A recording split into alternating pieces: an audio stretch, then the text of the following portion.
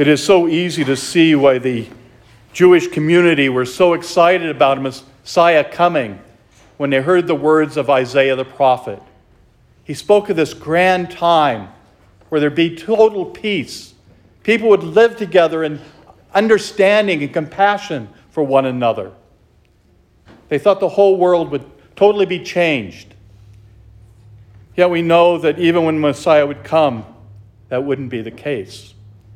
He would bring those things, but under a total new understanding. His basic humanity is not changed. It's the same from the very beginning. When Adam and Eve chose to defy God because they wanted to be the ones in charge. We haven't changed much in all these centuries. We're still very much like Adam and Eve. We still want to be the ones in charge. We want to be able to control our destiny. And in essence, we can. We have every opportunity if we truly listen to the Word of God and if we put that Word into practice. And as we look at our world, it does not want us to do that. They want to have control. That's humanity and the worst part of it, because they want to control everything about life. And we know the truth is that God Himself is the core and the center of everything that we should do. We have to examine His presence in our lives. And now that life that's within us can reach and touch the lives of our brothers and sisters. The very essence of the Lord is present to us in the grandeur of the Mass. From this altar, we receive the greatest hope for our world, Jesus Christ Himself. St. James, in his letter, talks about that understanding. St. James is a powerful writer, very short, but it has a great impact. He talks about the presence of the Lord in the Scriptures itself. That when we dive ourselves into the Scriptures, when we really examine the power of God's Word, it truly transforms our lives. It helps us to understand who God is for each and every one of us. Not just for a few, but for everyone. Everyone in the world, to truly listen to His words.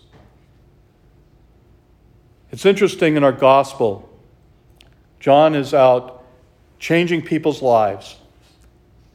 And as the Lord says, he's the one that's going out to prepare the way. He picks that up from Isaiah's writings. Behold, I am sending my messenger ahead of you. He will prepare your way before you. We hear the words of John the Baptist. Repent. Change your lives. Be ready for the Lord to come into your life. That's what the core of Advent is all about, is opening our hearts to God's presence, the gift He has to offer each and every one of us. As we look forward to the great celebration of Christmas, the fullness of Christ coming into the world, not just 2,000 years ago, but at this very moment, He's coming into our hearts and our minds as we prepare for this great celebration. Recalling that moment in history when God would change the world, when He'd open our hearts and our minds to the incredible love that He has for us, that He was willing to sacrifice His own Son for us.